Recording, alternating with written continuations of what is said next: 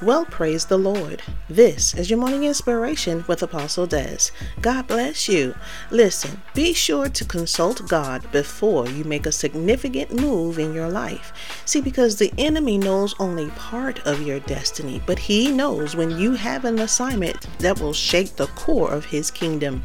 Know assuredly that he will do whatever he can to stop, block, distract, and/or deter you. He is not above sending the most perfect, irresistible, too good to be true opportunity your way.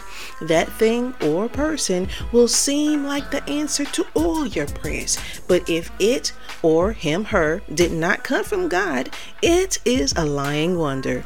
Too good to be true sometimes really is, unless of course sent by God as mentioned. Scripture admonishes you to seek him first, to lean not to your own understanding, and in all your ways acknowledge him. Many feel as if going to God with every little thing is a bother to him, but it is not. He wants to hear from his children. Before you make a major decision, run it by your Heavenly Father and see what he has to say.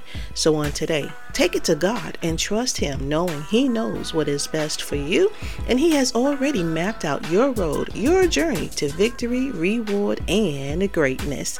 For more morning inspiration, log on to www.ikingdomministries.org.